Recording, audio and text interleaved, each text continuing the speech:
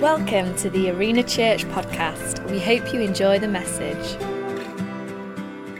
So welcome to this next online message from Arena Church via our YouTube channel. And whenever you're accessing it, whatever time of the day, we're praying again that God will speak to you, minister to you. You may be a grounded believer.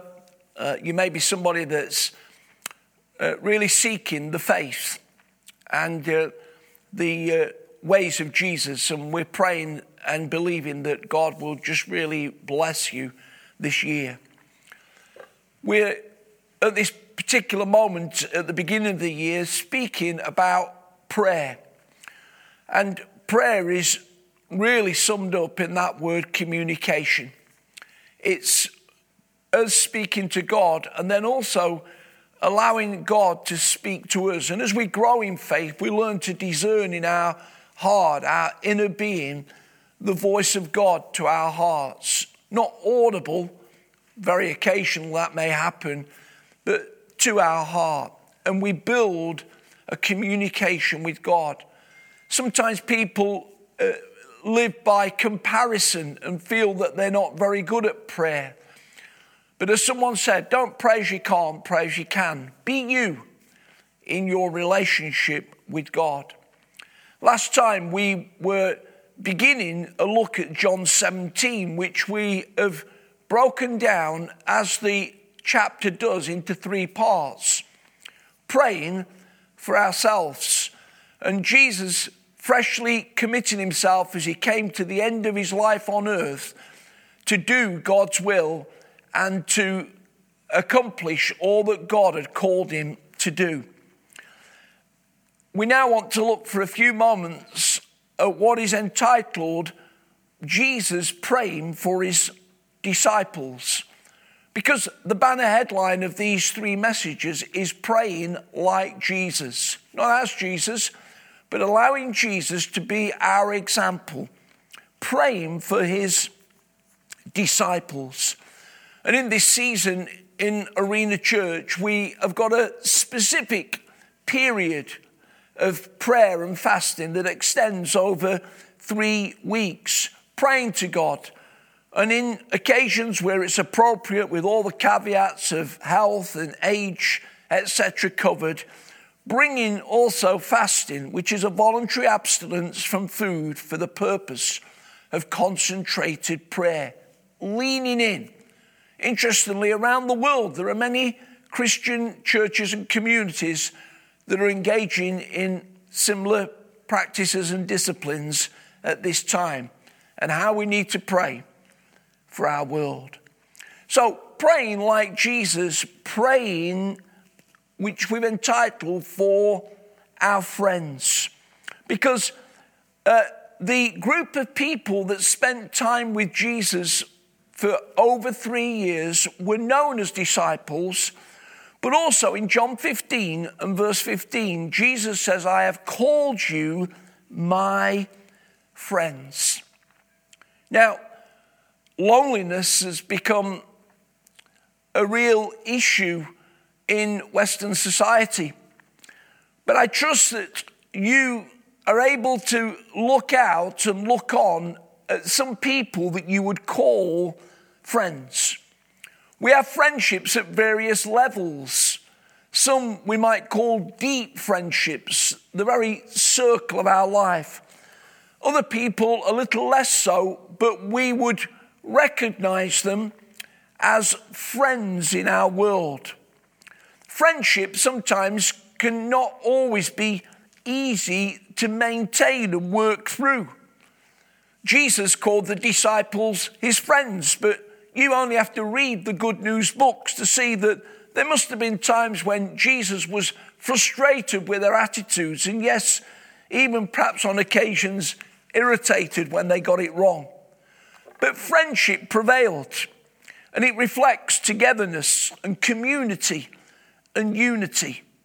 And God wants every one of us to be connected to others beyond ourselves. So, as we turn our gaze in these few moments to praying for others, we're going to try and glean 4 principles from John 17, verses 6 to 19. For the purpose of this ministry, I don't have time to read those verses, but if you're able to access them through a physical Bible or via your phone, John chapter 17, verses 6 to 19, this is where these few thoughts are coming from. So, praying for your friends, those in the faith and those that you want still to come to the faith. And let's believe again in a God who answers prayer, and that out of these prayers, great fruits will come to others. Firstly, prayers of affirmation. In verse 9, Jesus says, I pray for them. And the them, in the context, were the disciples, his friends. Jesus gathered 12 men around him for the purpose of instructing them, imparting to them, encouraging them and teaching them, and ultimately to leave them with the task of ministering the gospel following his death, his resurrection, and his ascension back to the Father's right hand in heaven. As we read the Gospels, as I've already alluded to, they got it wrong on numbers of occasions. And at times, of course, we learn more through the times that we get it wrong than the times that we get it right. But he was patient, he was kind, he was directive, he was helpful. And ultimately, even though there were times when these disciples did get it wholly wrong, they had a tremendous impact on the first century and beyond with their apostolic teaching and ministry. Who were these people? Well, Matthew 10 gives us the list. Peter, Andrew, James, John, Philip, Bartholomew, Thomas, Matthew, another James, the son of Alphaeus, Thaddeus, another Simon, the Zealot, and of course, Judas. They were his friends, and he prayed for them. I wonder, as we are just on the beginnings of 2023, you might want to create a friends list for this year, writing down perhaps a number of people that you are going to particularly pray for. And perhaps when you meet them, and you may meet them regularly or perhaps more occasionally, you can really say and mean it, I am praying for you. Such a statement of affirmation always brings great encouragement. And then secondly, prayers of protection. In verse 11, it says, I pray that you would protect them by the power of your name. Here was Jesus praying for his friends, not that life would be cozy and convenient and comfortable. In fact, in following Jesus, sometimes it can be the very opposite. But that in all the challenges that they faced, they would know the power of God in Jesus Christ. Around the world today, there are still many believers who have friends whose life is on the line for the cause of standing for the good news of Jesus Christ. And they are so blessed when they know that other people are praying for them, praying they won't get distracted, praying that they won't get diverted from the path of following Jesus. As one verse in the New Testament says, you were running a good race. Who cut in on you? And praying that this year nobody will be taken out by the enemy, but friends will continue to stand in the will and purpose of God because others are praying for them. And then what about prayers of illumination? In verses 15 to 18, Jesus says, I'm praying that you won't take these people out of the world, even though they are not of the world as I am not of the world. Now, these verses have sometimes been a little misunderstood, and we recognize that there are Christian communities around the world that have made the decision to remove themselves from what we would call the regular rhythms of life and the world. And I attended one such community whilst I was on holiday last year. Perhaps Jesus is not so much talking here about isolation, removing ourselves from this big bad world, but imposition and illumination, to be salt and to be light. And when he's speaking there about the world, he's not speaking about his beautiful order of creation and the lovely things that we can enjoy as we holiday and go for walks.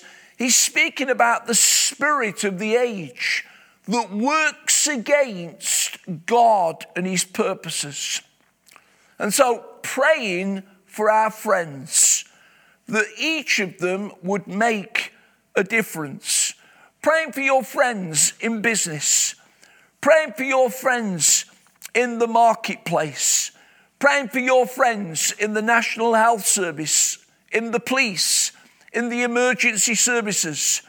Praying for your friends who teach in schools, work on the building site, are engaged in IT, serve in the shop. The list is endless.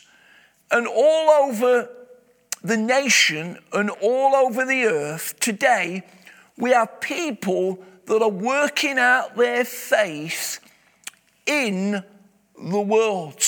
Sometimes the world that is hostile to the faith. Sometimes where it's not easy to live with integrity and honesty. But right in that real world, making a difference. It may be that people, as you pray for them, are praying for you. And so the whole thing begins to work. Let me just say that it may be that you're not a preacher or a platform person, but it doesn't diminish your faith. There's a sense where we're all full-time believers in whatever context God has placed us. Not hectoring people, not arguing with them, but influencing and illuminating, and such touches others. And finally, prayers of sanctification. In verse 17, Jesus prays for his friends, sanctify them by your truth. Now that's a long Bible word, but it interchanges with that simple 4-letter word, holy. And holy speaks about being different, being Christ-like, praying for your friends that they would become a little bit more like Jesus. I'm thankful for the example that we've got from Jesus today that takes us from praying for ourselves, perfectly laudable, to fixing our gaze on those in our world that are our friends. Friends in the faith and friends yet to step into the faith. Keep praying for them.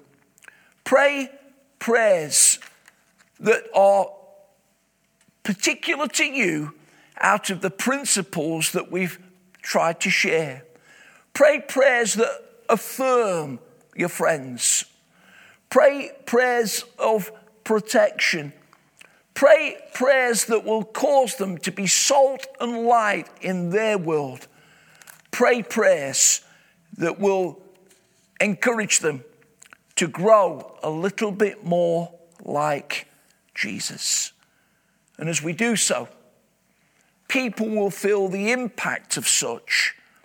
They'll know the encouragement, and the kingdom will continue to increase and spread out and touch lives. Be assured today that people are praying for you. And as you received those prayers, why don't you also return in kind and pray for others? Pray for your friends. That's what Jesus did. Let's pray.